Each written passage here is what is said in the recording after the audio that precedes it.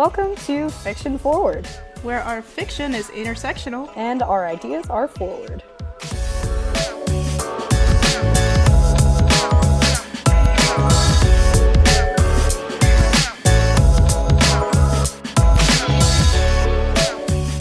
Welcome to the first episode of Fiction Forward. In case you didn't know, this podcast is actually through a publication called Fictionist Magazine. That magazine is about books and book-related news and all kinds of fun stuff.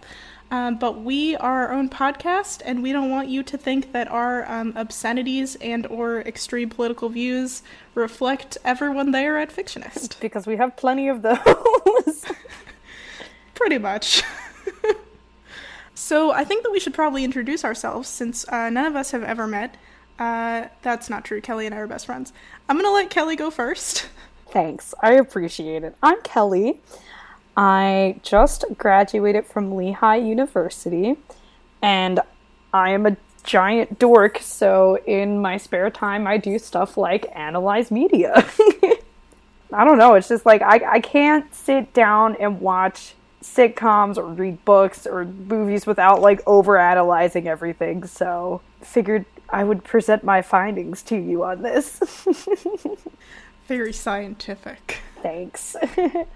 I should also mention that I'm a journalism major too, and through my journalism studies I have studied media extensively, not only representation, but just like what makes good stories and effective communication, basically. So Jackie's also a journalism major. I am. So I graduated a year before Kelly, but we were actually the same age, fun fact. And I think we both took quite a few courses, Kelly more than me, that involved like gender and race representation in media specifically.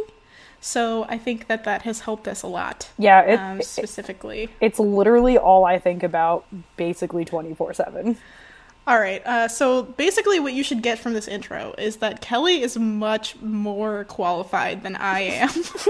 And what you should get from my intro is that I love Jackie, and she is just as qualified as I am to talk about these things too, so. Oh, thanks. You're welcome. So I am Jackie, in case none of you realized that is me. But I graduated in 2016 from also Lehigh University, and I currently work at a major newspaper in Connecticut. I am working on finding work. Yes. Basically, the reason that I am doing this and am very excited about it is that I love books, specifically YA books, and I really want the YA sphere to be more intersectional and have more representation and better representation. And I want for people to accept that representation and celebrate it. And I want more own voices, which is a hashtag on Twitter, and it's very cool and you should look into it. Authors to get accepted by publishers and agents, and I just am very interested in delving into all of that. Yeah, it's really important and we'll go into this more in a bit, but it's just really important for how people kind of view themselves in the world. So hopefully through this podcast, you'll be able to learn more about, one, why representation matters, what good representation looks like, and how to kind of call out and let people know when they aren't doing those things so well. Because that can be hard too. That's a hard thing, especially if it's, someone you don't know or your friends. But hopefully we'll be able to give you the tools to be able to argue some of these things, or at the very least, we hope you learn something. Learning is good, kids. I love learning. Learning is cool. Having fun isn't hard when you've got a library card, Jackie. Oh my goodness. I have a library card. Do you have a library card? I should get myself a library card. You don't have a library card? It's been years since I've had one, honestly. I don't know, I just like being able to buy a book and just read it forever. Kelly, The city of Bethlehem has great libraries, especially in northern Bethlehem. This is very true. I have a library card from Bethlehem still, and I also have a library card for New London. Yeah? How dare you? I'm sorry. Get a library card, that's my point. Oh, man. Speaking of books, which, haha, it's almost what this podcast is about, basically. I personally love reading historical fiction novels. And that's like, representation in that, especially when dealing with history, can kind of get tricky sometimes because there's like a certain level of, I guess, authenticity that has to be present for like a history thing. You know, like, I guess a good example of this is Mad Men. Even though it isn't a book, I think about a lot of media, so a lot of my examples might not always be book related, but can definitely still be applied to instances of fiction because, you know, most TV is all still just like fiction writing. Mad Men really accurately kind of portrays like sexism and racism in the 1960s without taking the power away from the characters that are experiencing that, if that makes sense. It does make sense. And I think that I have a literary example that is also YA. Yeah. That maybe some people might also know. It's a book called Passenger by Alexandra Bracken. And it's basically a book about time travelers, and it's really cool, and you should all read it. But also, she did a huge amount of research into this book, and it's amazing because she pretty accurately portrays, at least for what I've seen, I mean, feel free to correct me, but from what I've seen, it's really accurate because one of the main characters is a black man, and he is not from modern times. He is from a different era in which he experiences a lot of racism. And she writes from his point of view also during some of it. And it's just like, it's very nice because it's not over the top. It's just like, he knows that he has to deal with it. And so he knows how to deal with it in his life. And it's just a thing that he has to deal with. And it's like, not super over the top, but is very well researched. And she does the same thing. There's an Asian woman who looks very male at some points. And she does her character very well, too. And it's very well done. I like it. Read Passenger. I will do so. Yeah. So, like, the requirements for having good representation can kind of change depending on the genre of books. So, like, representation in fantasy could look different than representation in historical fiction or representation in, like, crisis type of novels, you know, like Push or Speak by Laurie Halse Anderson, which we'll be talking about later too. Representation will look different in that. And basically, like, the larger goal of this for whatever situation is to just provide, like, accurate and well-rounded portrayals of characters that people can either, like, emulate or learn from in their own lives. Indeed. Yes. You like more fantasy type of novels. I do. Basically, I read a lot of YA fantasy, and that's most of what I read, although, since I also, like, do book reviews for Fictionist, I've read a couple of contemporary recently books that have been very good, but mostly I read fantasy, and pretty much YA fantasy, that's it. What are some of your favorite YA fantasy books? Oh my. Okay. Just gonna look at my bookshelf over here. Well, right now, probably one of my favorite fantasies is A Court of Mist and Fury, which is YA, but also has a lot of, like, adult themes in it, and there has actually been some controversy about it, because there's, like, a lot of sex scenes in that book, and they're very graphic. Yeah. But it is a really good book, like, plot and characters-wise. It's very well done, and I very much like it. I also am right now reading a book called Mask of Shadows that's really good. And probably one of my favorite series right now is A Darker Shade of Magic by V.E. Schwab, which is also technically adult, but it's very popular in the YA kind of sphere, which is what we call a crossover book. Mm-hmm. What do you think makes it more appealing for young adults too, even though it's kind of like billed as an adult novel? Well, V.E. Schwab, also known as Victoria Schwab, writes for YA also. Mm-hmm. So some of her books, you know, like people already know the author and so they want to read the rest of her books, but also it's just a really interesting book. Like it's basically set on the idea that there are multiple dimensions. There's 3 different Londons. There's a red London, a white London, and a gray London. And Kel, the main character, has the ability to go through to these different Londons, but most people don't. So it's very interesting. Magic is really interesting in it. Like the way that she portrays magic is that it comes from the blood. Oh. It's just really interesting to see because Kel does what is called blood magic.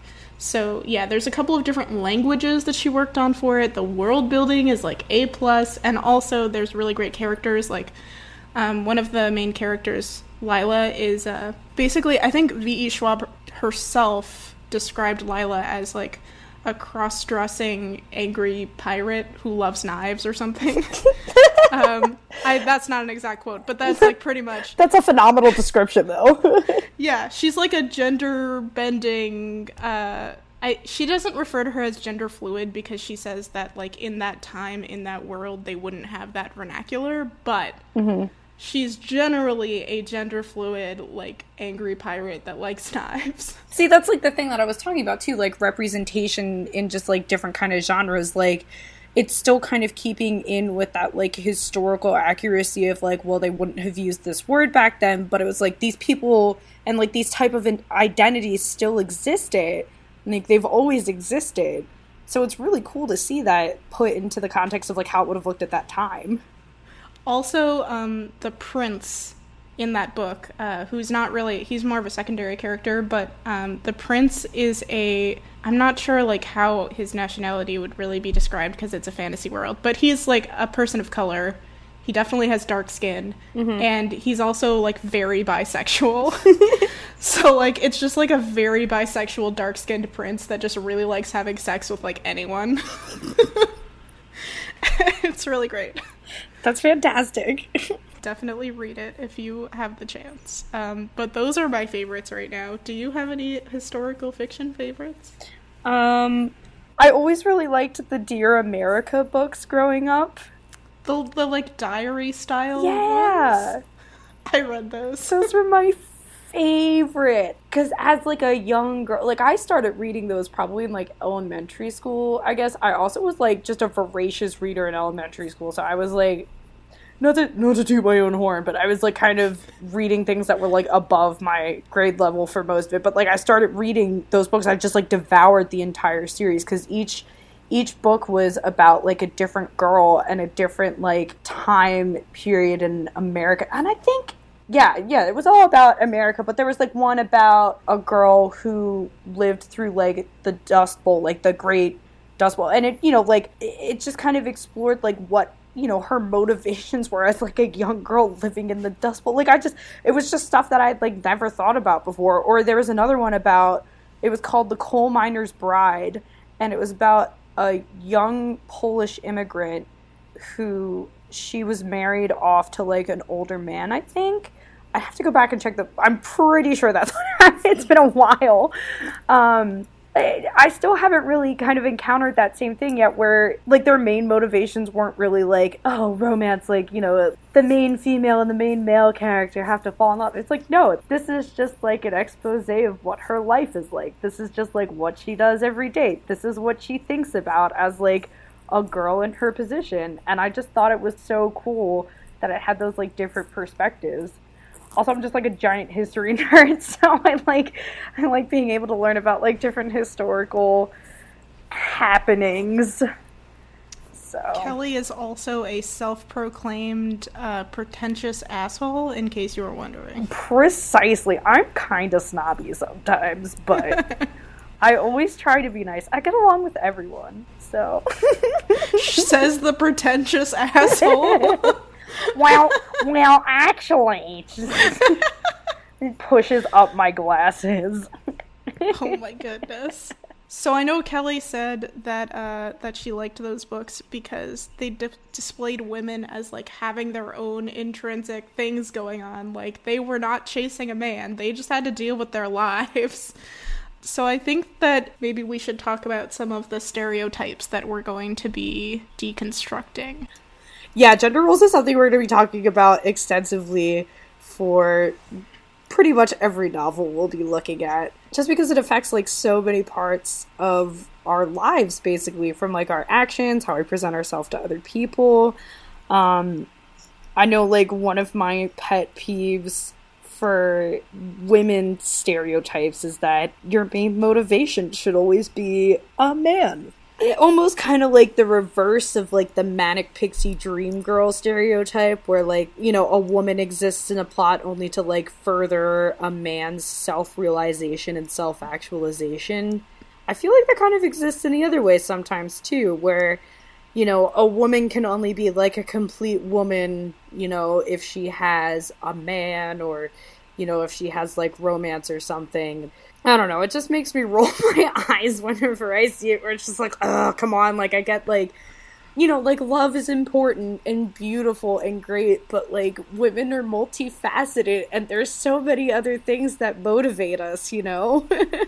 I mean, like, all the things that you just said.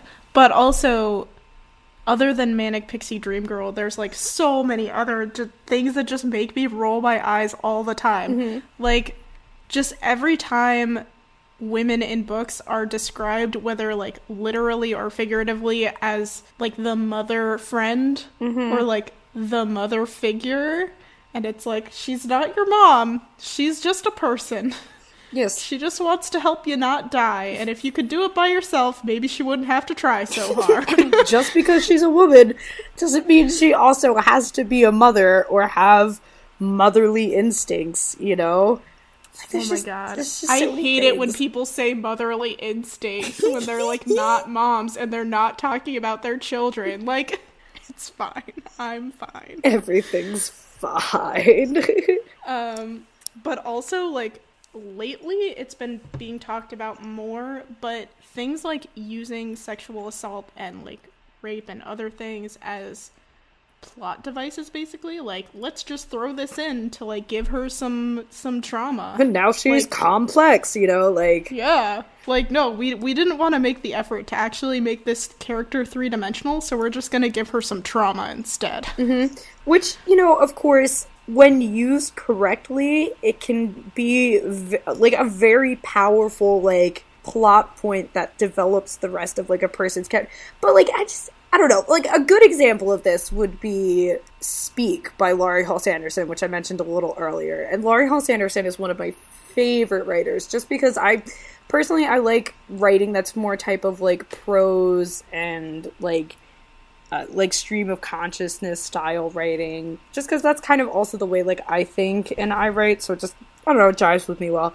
But, like, Speak took this traumatic event for this girl, like, for anyone who's never read Speak, just, like, the TLDR plot summary of it, this girl, Melinda, is raped at a high school party, and, like, she calls the police, you know, but anyway, like, the rest of her, like, class ostracizes her, because, like, she got this whole party busted, and she just falls into, like, this isolation, and exhibits a lot of classic symptoms of PTSD. And the novel could have just been, like, a whole, look how sad this is, look how depressing, you know, just low and just kind of depressing and stuff. But, like, it shows her journey, like, moving through these emotions and moving through her life and trying to, like, open up slowly. And, like, at the end of the novel, she, like, opens up to, sorry not to spoil it, but, like, I just want to let you know, it, like, turns out okay. Like, she opens up to her high school, one of her high school teachers, like, a trusted teacher, to tell him what happened. But, like, in that sense, like, it gives a character a roadmap, and it gives, like, readers kind of a roadmap for, like, saying, hey, I might identify with this same feeling or this, like, this same situation, but there's a way that I can get through this. There's a way that I can heal. You know, it's okay for me to, like, have these emotions, but, like, I'll get, you know, it's just, like, having a greater purpose to it other than just saying, like, we need to have this character be complicated and dark, and that's just kind of like the end of it. It's very delicate. It's kind of a fine line, and there's a few bad examples that I can think of. Like, this isn't a book example, but I'm sure a lot of people watch Game of Thrones. And well, I mean, there was a book example, but this example specifically was not in the book. Yeah, this was not in the book, so it's just a TV example. But I know that probably a lot of people have already heard all of the flack, sort of, that the writers got when Sansa was raped on her wedding night. And it was sort of a big deal for the character. Obviously, like, kudos to them for not completely ignoring it. Like, she does get very angry, and she does, like, rightfully get some revenge on him at some point. I'm not gonna tell you what happens. And people are angry for her, too. Like, people get very upset that she had to deal with it, and that, like, it was ever a thing that she had to go through. And that's fine. Like, I'm not saying that that's bad. But the thing that I take issue with is that Sansa, like, it seems like to the writers she had to go through this in order to be more badass. But the thing is that Sansa actually, like, lived at court for a really long time and, like, was married off to someone she didn't even like and had to deal with Joffrey for a really long time and had to deal with Cersei and she had to deal with all these horrible people. And I feel like the writers could have just been like, man, Sansa has had such a journey. I feel like she's grown so much. Like, she's such a badass now. Let's, like, really show this. And they, like, she did not need to be raped for that to happen. And I feel like they sort of used it as an excuse, like, oh, she'll just get raped, it's fine. Like then she'll be a badass after that, because she'll, like, realize that she has to be a badass. And, like, first of all, that's not how trauma works. First of all, how dare you? But also, like, that just didn't need to happen. So there's stuff like that, and, like, another simple thing that doesn't involve rape is, at least to my knowledge, I don't completely remember the book. In middle school, I read a quite popular book at the time called Willow. I don't know if a lot of you have read it because it's pretty old now. Anyway, it was an okay book, but basically TLDR, the main character self-harms, and she self-harms through the whole book, and people try to get her help, and it doesn't turn out well, and she's, like, very sad all the time, and it's just, like, a very depressing thing. And basically her whole deal is like, I'm sad, don't make me less sad, I want to be sad. Mm-hmm. Sadness. And then she meets a dude, and at the end of the book she has sex with him, and suddenly all of her problems are gone. Like, oh man, look at this, I had sex with this guy and his dick fixed me, oh man. Penis, the cure for all ills. Yes, take one penis and call me in the morning, your depression is over. So, things like that. Not great plot building. Yeah, and it just doesn't help women relate to their own sexuality as well, too. You know, I don't know. There are so many. The thing that I like about A Court of Mist and Fury, everyone needs to listen to this, okay? The thing that I like about this book is that this main character is a woman. She has good sexual experiences, and she is okay with that. Like, even with a guy that she doesn't love, she doesn't ever say, like, he never takes her against her will. The author never goes that far. Mm-hmm. She doesn't love him, but, like, she can still enjoy sex. Mm-hmm. That's still fine. And then with her significant other that she loves, he was actually sexually assaulted and raped for 50 years straight. Holy shit. And he has hardcore PTSD from a lot of things, but also that. And she has PTSD from other, like, actual abuse and, like actual physical things that do not have to do with sex. And they end up doing a lot of healing and having, like, very positive sexual experiences. And it made me really happy that that was a thing. Mm-hmm. Because I feel like she could have gone easily to the side where, like, they both have a lot of flashbacks, or, like, they both have a lot of issues with sex, or even that she gets sexually assaulted also, and, like, she has a lot of issues.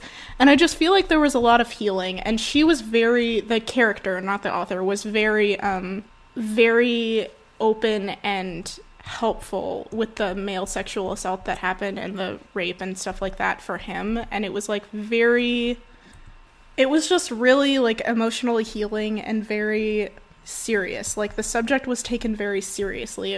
No one made fun of him, no one, like, ever questioned the fact that it happened. because the woman was very conventionally attractive. Like, no one said anything about that. Mm-hmm. It was taken very seriously, and I really appreciated it. Yeah, as harmful as gender stereotypes are for women, they're also very harmful for men as well.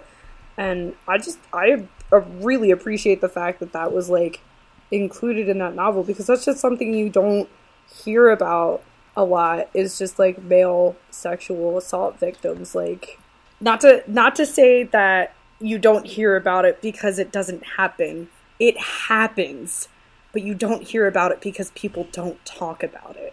But also he's like the High Lord of Night, and he's like the most powerful High Lord in history, and he's super muscly and really badass, and like, it happened to him, and he admits that it happened to him, and people take him very seriously, and it's very well done in my opinion. And also, it's never questioned whether or not a woman can sexually assault someone or whatever. Like, it's very explicit that, like, this is being taken seriously. Mm-hmm. That's so good.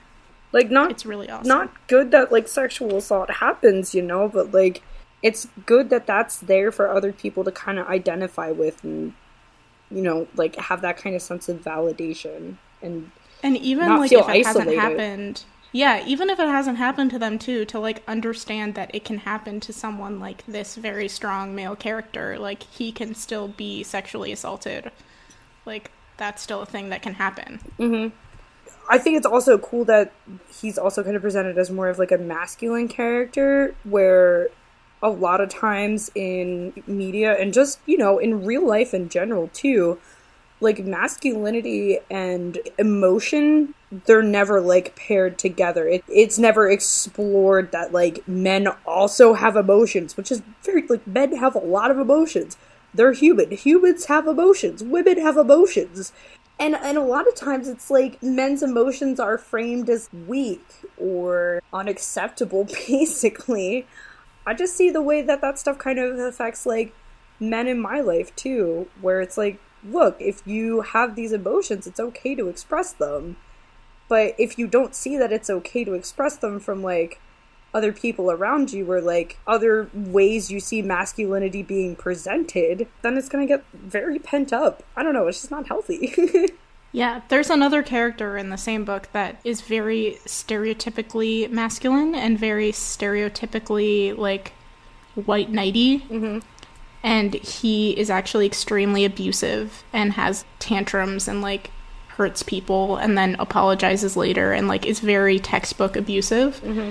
And it's really interesting how, like, the stereotypical white knight is, like, horrifyingly abusive and a terrible person, and, like, the guy who expresses his emotions and, like, has issues and talks about it is, like, very the perfect man sort of thing in the book. Also, to clarify, too, I know that I've had to explain this to a lot of people in my life as well, so I think it's prudent to explain it here. Feminism isn't just about women, too. It's about how the patriarchy and, like, patriarchal values in general affect everyone in society. So that, like, patriarchal value of, like, being very hyper masculine and not showing emotion, it harms the men that feel that they're obligated to kind of act in such ways. And then it also harms women, because you're not able to make emotional connections with people who don't feel like they can express their emotions easily. So we'll be talking about both men and women's issues. Probably a little more about women's issues just because we are women and we know a lot more about that. But just to clarify, the men are in on this too. And also, feminism is great, and the definition of feminism is great, but I think intersectional feminism is, like, a really important thing to describe also, because on this show we're also going to be talking about race stereotypes. There's a lot. I'm going to talk about them in a minute, but I think that it's really important to understand that, like, this is an intersectional show, and, like, you can't just talk about white women, or you can't just say women in general, because there are different kinds of women. Like, we're not all white women. There's black women, there's Latina women, there's other kinds, Asian women, all sorts of... I can't list every nationality in the world, but there are a lot of different kinds of women, and they all experience the world in different ways. Like, you can't just put a sticker on it and be like, this is the female experience. We're all it's women, going to be yeah. different. Yep. Mm-hmm. So Kelly is going to take it away right now because she is the intersectional feminism expert. Yes, because this is literally all I think about all day, as I've mentioned.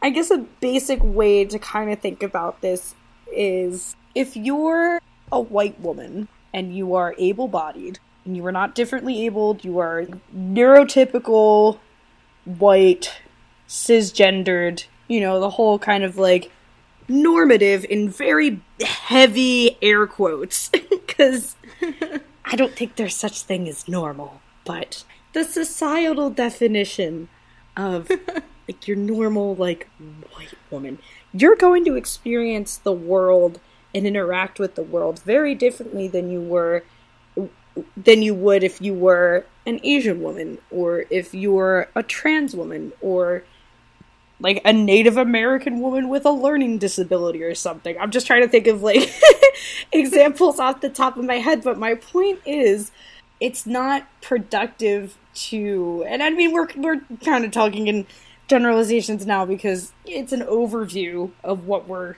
going to be delving into more deeply later. But it's not productive to just say like, well, all women experience this, so this is fine. So like you can't say like all women have periods. You know, that's a bit like not everyone who identifies as a woman might have a period, you know? Like in addition to, it's like really frustrating when you're talking in generalities because there's always going to be that one person that comments and they're like, I'm a white female and I don't experience this specific thing that you're talking about, or like I'm this specific group of female and like I don't experience this one kind of issue that you're talking about, and so it must not be real at all, ever. This especially happens when people are talking intersectionally, when they're talking about like the way, let's say, a Latina woman would experience something, and then a white woman comments and they say like, well, I'm a woman and I don't experience this, so that means it's not real. And that's another reason why I feel like intersectionality is really important. Like, you can't just be like, well, I'm a woman, and so, like, no other women are ever going to experience anything differently than I do. Some of these stereotypes that we'll be covering, for one, is the ever-trusty stereotype of the angry black woman. This is, like, a huge pet peeve of mine. Okay, a lot of them are huge pet peeves of mine, yes. But this one in particular. Fun fact about me, I took a class in college about reality TV, and yes, it was a real class. And we read books with, like, all sorts of different ideas about reality TV, and we watched reality TV, and we, like, wrote essays about it. And basically, we identified a lot of racial stereotypes and gender stereotypes that basically casting managers look for, and then they bring in people that fulfill the stereotype, and they leave out the people that don't on purpose. So, like, if they cast a black woman, they're gonna cast the most, like, for lack of a better word, mentally unstable black woman that they can find, in hopes that she gets angry so that she can fulfill that stereotype for that show. Mm-hmm. Which is really awful because it makes it so that the only representation of black women includes that stereotype, and there's very few representations of black women that don't include that stereotype, which we're going to talk about why representation is super important in a second. But things like angry black women, fiery Latina women. First of all, fiery is just a weird word to use, but like things like that. Kelly, do you have some other ones? I do. Whenever I think about this, my mind always immediately goes to representation of like Middle Eastern women and just like Middle Eastern individuals in general. Like mostly always cast as like first of all, and this is first of all, how dare you? But first of all, it always shows up in, like, especially, like, TV or something. There's always, like, some spooky Middle Eastern country, especially in, like, political dramas like The West Wing or 24. There's always some, like, spooky made-up, like, Middle Eastern country with, like, offensively, it always ends in, like, a Stan name, you know, where it's like, God, just be more insensitive, please. Oh, they'll do it. But yeah, so you have the spooky Middle Eastern country where they make it spooky because it's always, like, somehow connected to, like, the antagonist in the plot, you know? And if there is, like, so it's either like, oh, this Middle Eastern person is in the show, you know, we'll just cast them as, you know, the terrorist in the show and whatnot. So you get these, like... Perfect. Yeah, so you get these, like, really negative representations and just gets, like, compounded on every time because there's nothing beyond that. And if there is something beyond that, especially if we're just looking at representation of Muslims in general, there's always the good, like, patriotic Muslim who's like, I'll help you stop the terrorists, or, you know, like, but also, like, they'll also experience, like, discrimination in the show, and, like, most outcomes of that discrimination, or, like, most reactions of, like, the other characters are like, well, that's just the way it is, but thanks for helping us. You're a good American. You know, it's just kind of like BS like that, where it's like a very, very narrow identity. Because it's not to say that there aren't people who are Muslim who are terrorists, but not all Muslims are terrorists, you know? Okay, and also most terrorists are white. Exactly. Like, if you want to look, yeah, for quick tangent, but if you want to look at, like, who's caused the most problems in just the United States. No, just, like, in the world, in history ever. It's white people, like... Like, literally, like, every problem in the Middle East is just white people. Mm-hmm. Yeah, it's just bullshit like that, and then, like, what else? Oh, like, Asian women being, like, stereotyped as, like, very submissive, or... I mean, like, Asian men, too, like... They're just, like, emasculated in modern media. Like, they aren't presented as sex symbols or, like, desirable physically. And a lot of races in general, specifically women, are dehumanized. Like, they just become the bodily representation of a stereotype, and they're not, like, their own person, especially Asian women. Like, I feel like this constantly happens with Asian women, where they're literally just there for wish fulfillment. Not saying that, like, authors and creators make them that way. I'm saying that people make them that way. Like, a lot of the time, it just ends up that the Asian woman is there for wish fulfillment because, like, people want to have sex with her, and that's it. Yeah. Oh, gosh. It's very upsetting. But, on the bright side, you know what could fix a lot of the problems that we're having? What, Jackie? Good representation, Kelly. It's just so important as to how, like, people see themselves in society.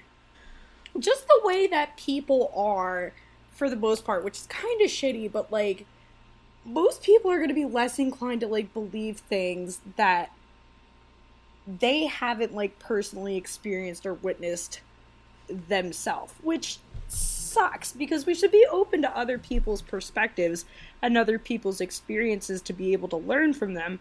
But, like, for some reason, our society, and I guess at least American society, tends to value logic over, like, emotion, or, like, you know, rational thinking over, like, lived experiences and stuff. It's like, well, where's your statistics on this? You know, like, statistics are important for understanding the breadth and scope of an issue, but at the same time, like, the lived and real experiences of people are just as valuable. You just need to give it the same authenticity, you know? And speaking of that, we can give people lived and real experiences, even through books, but there haven't been that many, like, lived and real diverse experiences through books recently. I mean, Kelly has a lot of statistics on this, but there's just a real lack of diverse literature, especially in YA. Let me see, where is this? So, or I should say Jackie, because Jackie is great, showed me this website called WeNeedDiverseBooks.org. And in their FAQ section, they have, you know, just kind of like some brief explainers as to why we need diverse literature, especially for youth. So, over a 3-year period in the 60s, where about 5,200 children's books were published, only 349 books, or about 6% of those, had one or more African American characters in them.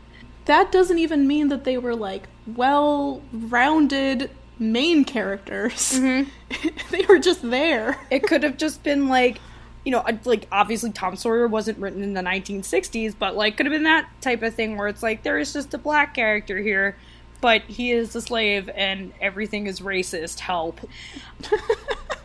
But then again, you have, like, other novels like To Kill a Mockingbird, which, like, take a complete opposite view to that, where, you know, it explores these very issues of race and, like, tension between, like, communities in the 60s. So there's good representations, too. And you'd think it would get better, but in 2013, out of 3,200 children's books published, there were only 93 about African American people. That's like 3%. Yeah, and, like, I just want to say that, yeah, it's a different amount of books overall. One was 5,000 and one was 3,000. But this is percentage-wise 6% versus 3%. That's, like, literally half as many. And it's in 2013 versus 1965. Like, you would think that it would get so much better because, like, our world is perfect, right? But it did not. Yeah, and I mean, considering... And it's just bringing this out into, like, a larger perspective, too, like, talking about books about just with multicultural characters in them in general, like, 40% of the population of the United States are people of color, you know? We're not, like, a white Christian nation, you know, as, like, a lot of people would love to think. The reality of that is far different. There are a lot of different identities in America, and those different identities aren't reflected accurately, if at all, in most media platforms. And, like, it says that, so in the 40% of the U.S. are people of color statistic, only 10% of children's books contained any multicultural content at all. Like, that's just so little. That's just mind-blowing to me. It's so important to have that kind of representation, especially when you're younger, like as a child or as like a teenager. Like, you're just starting to understand the world. You're just starting to get a sense of kind of how things work, and like maybe starting to ask yourself, like, where do I fit in society? You know, as you grow older, you're more aware of, like, your interactions with other people and, like, how that differs between, like, you know, like, depending on their, like, performed identities. And, like, you would think, I think that some people might have this thought in their head, like, yeah, but, like, who says it matters to these kids? Like, they're books, you know? Like, maybe they're not really looking for themselves in these books. Like, maybe it's fine that a lot of the characters are white. Maybe it doesn't really matter. But there have been a lot of studies and a lot of articles that say otherwise. Like, on the same website, weneeddiversebooks.org, they have a whole section also about the benefits of children seeing themselves in books. And there's a lot of good, like, documentation on it that says that kids actually look for themselves in books. There's an article by the New York Times in here that says that Latino students don't find themselves in books, and that that's an issue, and that it has a really profound effect on their self-esteem, and their like them seeing portrayals of themselves is very, very important. But it's also not just important for you to see yourself in books. For those of you who are wondering, like, but what about the white children? Won't someone think of the poor white children? But, like, it can actually, there have been statistics shown that for white children, it's actually bad for them to not see the nature of the world around them. Same website, by the way. It can distort the world around them and their connections to other humans if they don't see that, like, there are all these other cultures, and this is, like, their ideas and how they generally behave. And if you only show them stereotypes or nothing at all, then of course they're going to have these stereotypes in their brain. Like, if they don't have any interactions with all of these cultures in their daily lives, then their only idea of what these people are like is through media. So it's either non-existent or a huge stereotype, and it's just a really big problem for everyone. just thinking about, like, other countries, you know, and our awareness of other countries, like, I've never been to France before, but yet maybe you should go. I would love to. But yet I can tell you a lot of things about France, mostly because I took French for 6 years, but mostly because everything that I know about France has come from some form of media or another, whether that's watching it through news, whether it's seeing it through movies, TV, just really anything. All my knowledge of France has come from other people telling me about what France is like. I had the same idea about Italy. My knowledge was built around Italy the same way until I went to Italy, you know? And then I realized that a lot of things that I had been told in, like, American stereotypes about Italy just, like, really weren't true. Like, Italy's a very, very conservative country, and I didn't realize how socially conservative they were, in, you know, just in regards to, like, women's rights issues, like, race. Like, Italy's arguably, like, more outwardly racist than America is. Like, you know, America's kind of polite about it, where it's like, I'm not racist, but you like, know. I feel like the recent elections might... entirely. But for that brief lull between 1965 and 2017, it was very, like, tongue-in-cheek, like, I'm not going to say it, but I'm going to talk down about your culture, you know? Like, Italy's just very outwardly racist, you know? But I just didn't realize that because I didn't see that portrayal in American media. Just kind of like France, like a research paper that I wrote for one of my media classes in college was like about how France uses multiculturalism to kind of influence its immigration, you know, like it's this like really weird thing that they do. Like they present like a very outwardly kind of multicultural image and like very kind of liberal image, but a lot of programming aimed at immigrants or people of color in France has like a lot of like undertones and themes about like you should probably not be in France and go back to your own country. Like a lot of like manufactured like nostalgia that like is literally targeted at immigrants to say like, hey, like we get that like you're, you know, here in France, but like you're not a part of France, you know, just kind of like, yeah, it's like, it's sinister. That's kind of messed up. It's really messed up. Yeah, but like outwardly for us, we'd be like, oh wow, France has like a really like kind of diverse perspective, but like, you know, their like police brutality statistics are like pretty on par with ours too. You know, they've had race riots in the past couple of years, like against, I don't know if like race riots is like the PC term for it, but you know, like right, like protests against police brutality kind of on the level of what we saw in Ferguson here. Like very similar things happened in France in the past couple of years, but you don't see that through popular media representation of France. So bringing this back to what we were talking about with characters and stuff, if you see certain representations of characters, like certain representations and tropes and stereotypes of African American characters, of Asian characters, of men, of women, and you're young and you don't have the outlet to interact with those same type of identities in the real world, you're going to build your understanding about those identities off the media that you've consumed. That was a lot. It's okay. Let's unpack that.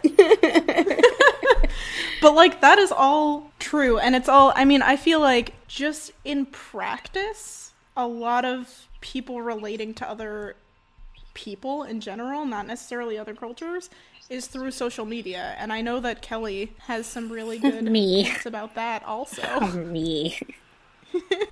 Yeah, so with the social media, a lot of the way that we use it, whether it's consciously or subconsciously, we use social media to have a sense of, like, relation to others.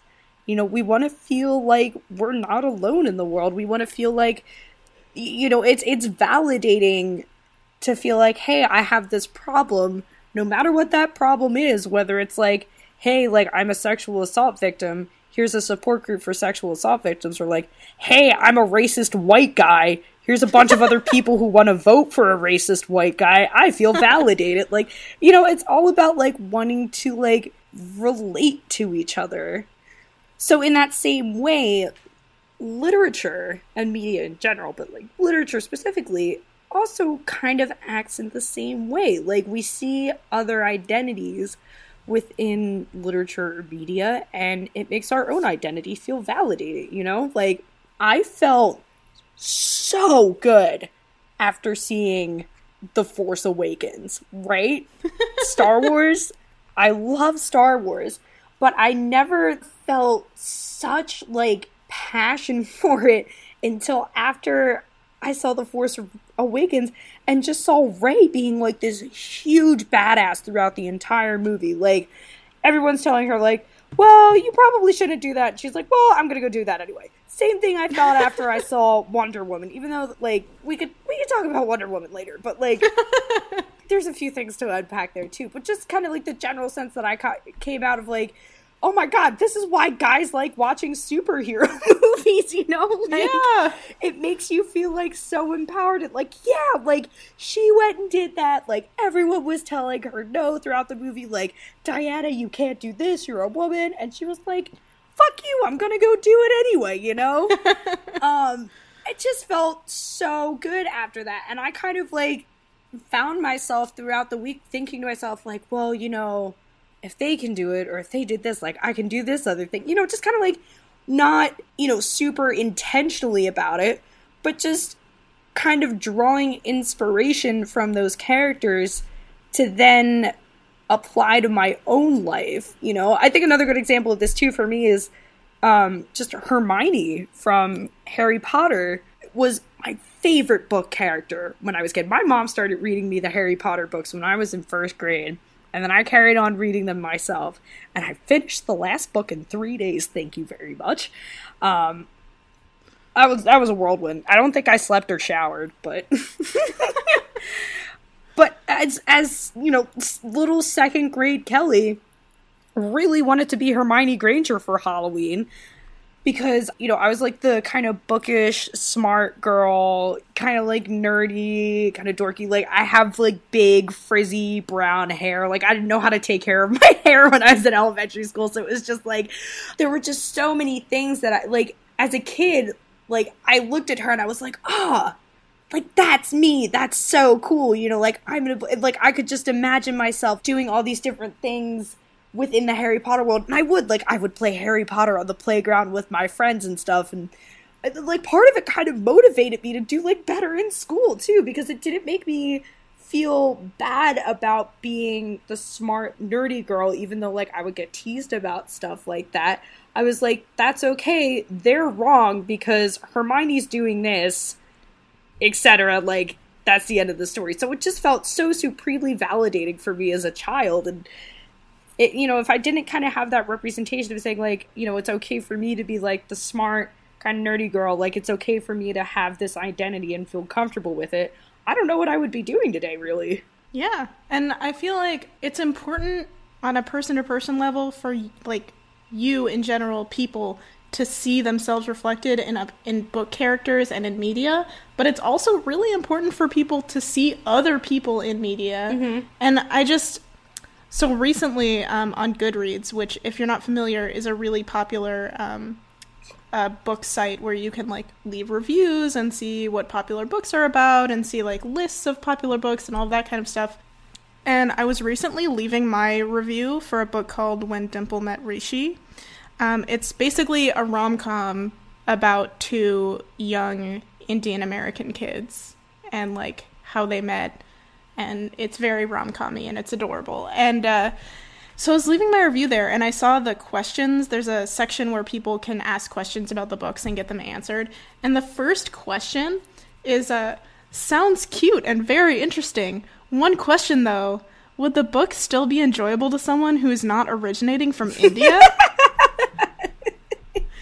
And I had to, like, pause and think, like, why? Like, why would you even ask this question? Like, I don't... Excuse me, I'm white, and this person isn't white. Can I be friends with them? I just want to point out that the question was saying, like, would the book still be okay if you're not from India? But, like, this book is not even about people who are from India. Like, both of these children were born in the U.S. They live in the San Francisco Bay Area. Like, the book is set in San Francisco. I don't understand what this person is even talking about. That's what I was gonna say earlier. That kind of feeds into, like, that trope of, like, the perpetual foreigner, you know, where it's, like, no matter what you do as, like, a person of color in America, you are always seen as your, like, person of color identity first rather than, like, an American, you know? So, like, if you are someone who is Indian, if you are someone who is from Africa, like, you are seen as, like, Indian or African instead of American first, even though, like, and, you know, it differs between, like, because some people might identify in that way first, because once again, it's all about, like, what you're comfortable with in your own identity. But even for people who are like, yes, I'm an American, like, 4 generations of my family have been born here, but, like, my great-great-great-grandparents are from Korea. So it's gonna be like, oh, so you're Korean, right? Like, you know all about Korea because you're Korean. Korea, yay, Korean. Like... Yeah, and I feel like this question is definitely that. Like, oh, yeah, these kids are definitely, like... This is set in America, but, like, they're Indian, so, like, can I enjoy this if I'm not Indian? Like, yes. Yes, you can. Because, first of all, that's what media is for.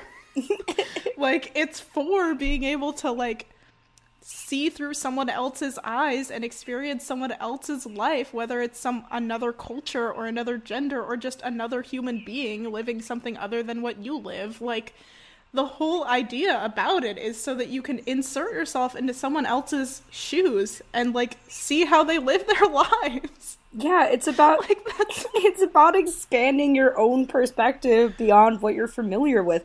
And, like, some of it might not make sense. Some of it might feel uncomfortable, especially if it's not, like, what you're familiar with. But that's growing. Like, that's growth. And also, it's not even, like, this is literally a rom-com. It's not uncomfortable at all. You can, like, I am super white, okay? I don't know anything really about Indian culture except for what I've seen in media. And this book was great because they still used the like, Indian traditional words for certain, like, pieces of clothing or traditions or, like, gods or other, like, things that they talk about in the books. But it's explained whether... explicitly or through context what the thing is, and it's just very easy to understand, and also it's really interesting to read about. Like, I don't know, it annoys me when people are like, oh, I can't enjoy this because it is not explicitly my life.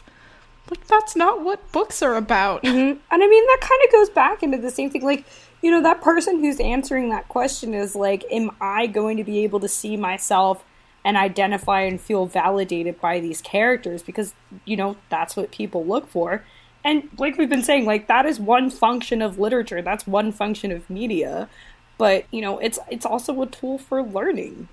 And also, like, there are other ways to see yourself in media other than race or gender. Like, there are many male characters that I've enjoyed because I see parts of my personality in them. Mm-hmm. There are many parts of other characters that I've seen, like their career path or just their sense of humor or their character in some other way. And there's a lot of really relatable parts of When Dimple Met Rishi that, like, you don't have to be Indian. Like, the main female character, Dimple, is, like, a huge feminist, and, like, she's super sarcastic, and she's a coder, and she's, like, she doesn't care about Indian traditions, really, even though she has an Indian mother and an Indian father. And the guy is very traditional and cares a lot about Indian culture, a lot about his family, but he's also, like, just kind of awkward. And, like, I could identify with both of them. There's so many other uses for literature and media than people are currently using them for. It doesn't have to be as narrow, and other cultures don't have to be scary, you know? Like, you can, like, white people get so spooked out by other cultures. That's true, though, and, like, I don't understand people who are that agoraphobic that they can't read about other cultures or, like, understand other cultures. Like, nope, everything is white. I am white. That is the end of this story. Everything will be white forever.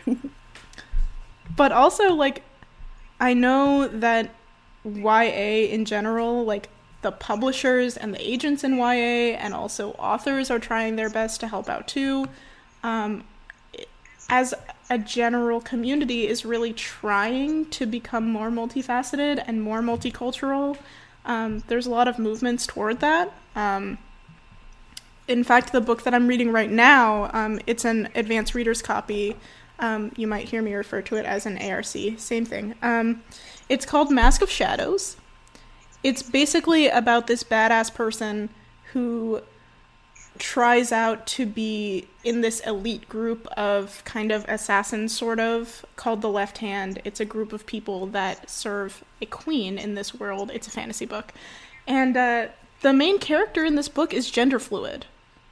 Like, explicitly, they dress according to their mood that day, like not their mood, but what they identify as that day. Mm-hmm. And they have to explain it to a couple of different people. And it's just a really interesting twist on the usual, like, oh yeah, this person goes to a castle and becomes an assassin kind of plot. Like, this person has this other thing going on where every time they have a servant, they have to sit and talk to the servant and be like, hey, this is how the clothes situation is gonna go. And, like, don't worry about my measurements. Have a bunch of different clothes ready for me. Like, I'm gonna dress differently a lot, and you're just gonna have to deal with this. And like, it's just really interesting, and I think that the author did really well because it's not the main part of the character. Like, they're not constantly thinking about the fact that they're gender fluid. Like, in fact, they don't even think about it that often because it's just a part of who they are. Mm-hmm. But it does get brought up, and I think that it's good that things like that are becoming a thing in YA literature, and I think that it's really great. Mm-hmm.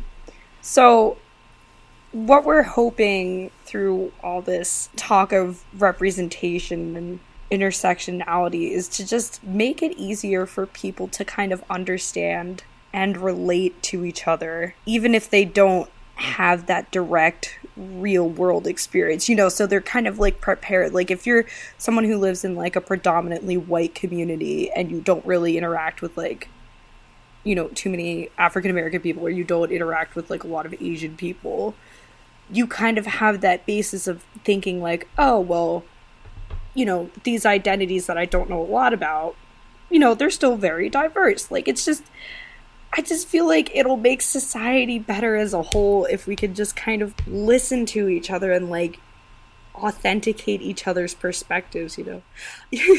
I just wish we could bake a cake of rainbows and everything could be like it was in middle school. She doesn't even go here. I just have a lot of feelings. So that's pretty much what we're hoping that everyone and us, we get out of this kind of podcast. But in the future, just so that everyone is aware, we're probably going to be talking more specifically about, like, one piece of literature, one book, one, you know, or two books, depending on where we're coming from that week. And we might also have some guests on the show. Like, there's a few authors that we've been talking to that want to be on the show. There's, like, maybe some friends of ours that might want to be on the show, and we're gonna try and make this fun. Yeah. But for now, we're gonna do this thing called rapid fire questions. Yeah, because sometimes we'll get to, like, heavy topics on the show and stuff, and ranting, like, personal experiences, but it's always good to end it on, like, a light note too. So, you know, because we'll be talking about a lot of, like, very sensitive topics as well. Like, I want to leave everyone feeling good. Also, you get to learn a little more about us too, because, like, I feel like we're kind of interesting people. At least I am. Jackie's boring. I don't know, but thanks. But our goal with this is we are going to try to answer as many random questions that will be kind of random. It's like this thing that we found online. Literally, if you just Google it's random. random questions. But we'll see how I'd many we can say- answer, and hopefully you'll learn a little more about us, and we'll learn a little more about ourselves in the process, too. Indeed. Am I asking you first, or are you asking me first? Do you want to ask me first? Sure. So I'm gonna start out. I'm gonna ask Kelly as many questions as she can answer in 1 minute flat. Okay, It'll be great. I will try to keep my answers short. Okay. All right. And going. When you dance, you look like blank. A white dad at a barbecue. Who have you met that you wish you hadn't? You. If you were famous, what would you be famous for? Being cranky. What is the worst job you could ever have? Waitress. I hate talking What to is people. your favorite? What's your favorite TV show? Brooklyn Nine-Nine. Okay. What is the thing you are most afraid of? Men. Just kidding. Fascism, probably. Perfect. If you could paint anything, what would you paint? Myself. Wow, okay. What celebrity annoys you the most? Fucking Miley Cyrus, honestly. What is the meanest thing you've ever said to someone? Oh god, I don't know. Pass. We're out of time, though, so... I don't know. What's the meanest thing I've ever said to someone? What? I don't, like, try to go out of my way to be intentionally mean to people. Wait, hold on. I have a good story. I have a good story.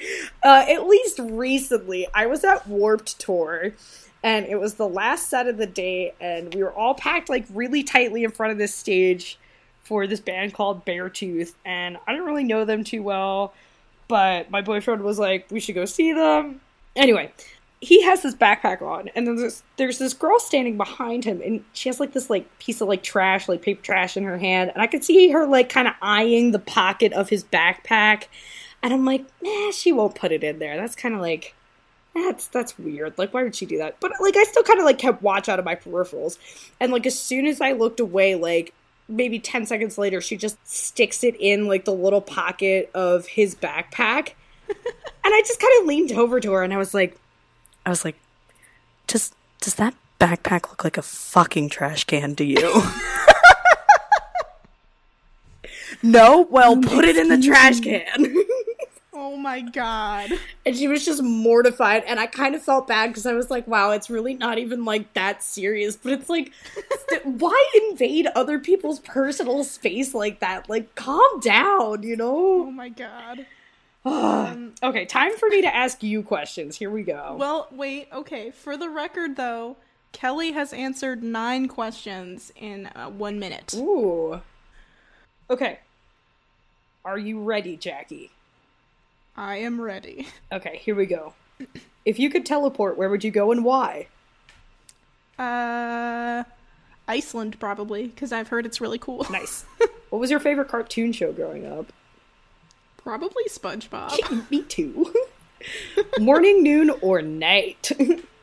Night. Ouch, I burned my hand at night. How do you like your steak cooked? Medium rare. What's the last film you watched? 27 Dresses. What's your favorite place to watch TV? My couch? If you could live anywhere in the world, where would it be? Not the US, let me tell you. Well, yep. What did you eat for breakfast? Nothing. Same. I had some sad fruit from Wawa. What is your favorite cuisine? Probably sushi? What foods do you dislike? Nuts. What's your dream car? I don't have one. I don't care that much. Okay, well, that's all the questions you get, Missy. Okay. You answered 10 questions, so you answered one more question than I did. Yes. Dang it! Well, that means that I win the podcast. Well, other women aren't your competition, Jackie, so... Oh my god, Kelly. So everyone wins. Perfect. So... But that does bring us to the end of the podcast. Yes, gonna wrap things up now. So in case you're wondering, we're not gonna be doing this every week. We're gonna be doing it every 2 weeks. Also, in case you were wondering what kind of people we're gonna be on the show, pretty soon we're gonna have a cool author called Catherine Valente on the show. She wrote a book called The Refrigerator Monologues, which basically goes into the backstories of women in comics, because often they die or are assaulted just to further a man's story. So anyway, we're going to read that book. We're going to talk all about it, but not right now. In the meantime, though, if you want more talk about literature, books, just anything, head on over to fictionistamag.com, which is our mothership, basically, for this podcast. And we got we're always posting new stuff about, like, new books that are coming out, reviews, just basically anything fiction-related that you could possibly think of, you could read about there. So, check it out if you're interested. And thank you for taking the time out of your day to pretty much just listen to us rant about things. Yes, we appreciate it immensely. So we love you, and bye. Until next time.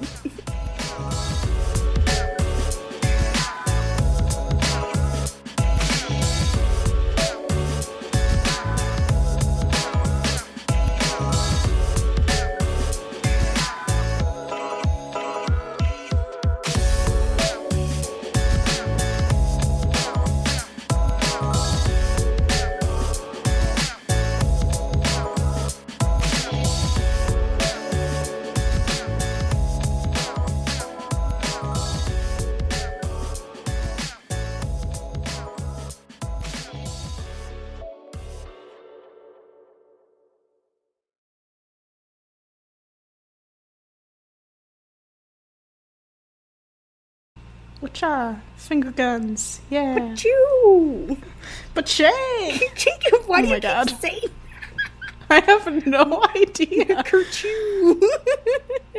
Alright. Should we stop recording? Yes. I'm gonna stop recording. Yes? Okay, stopping.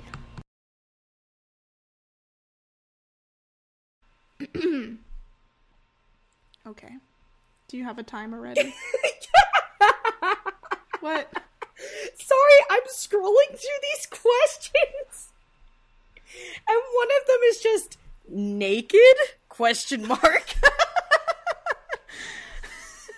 Always.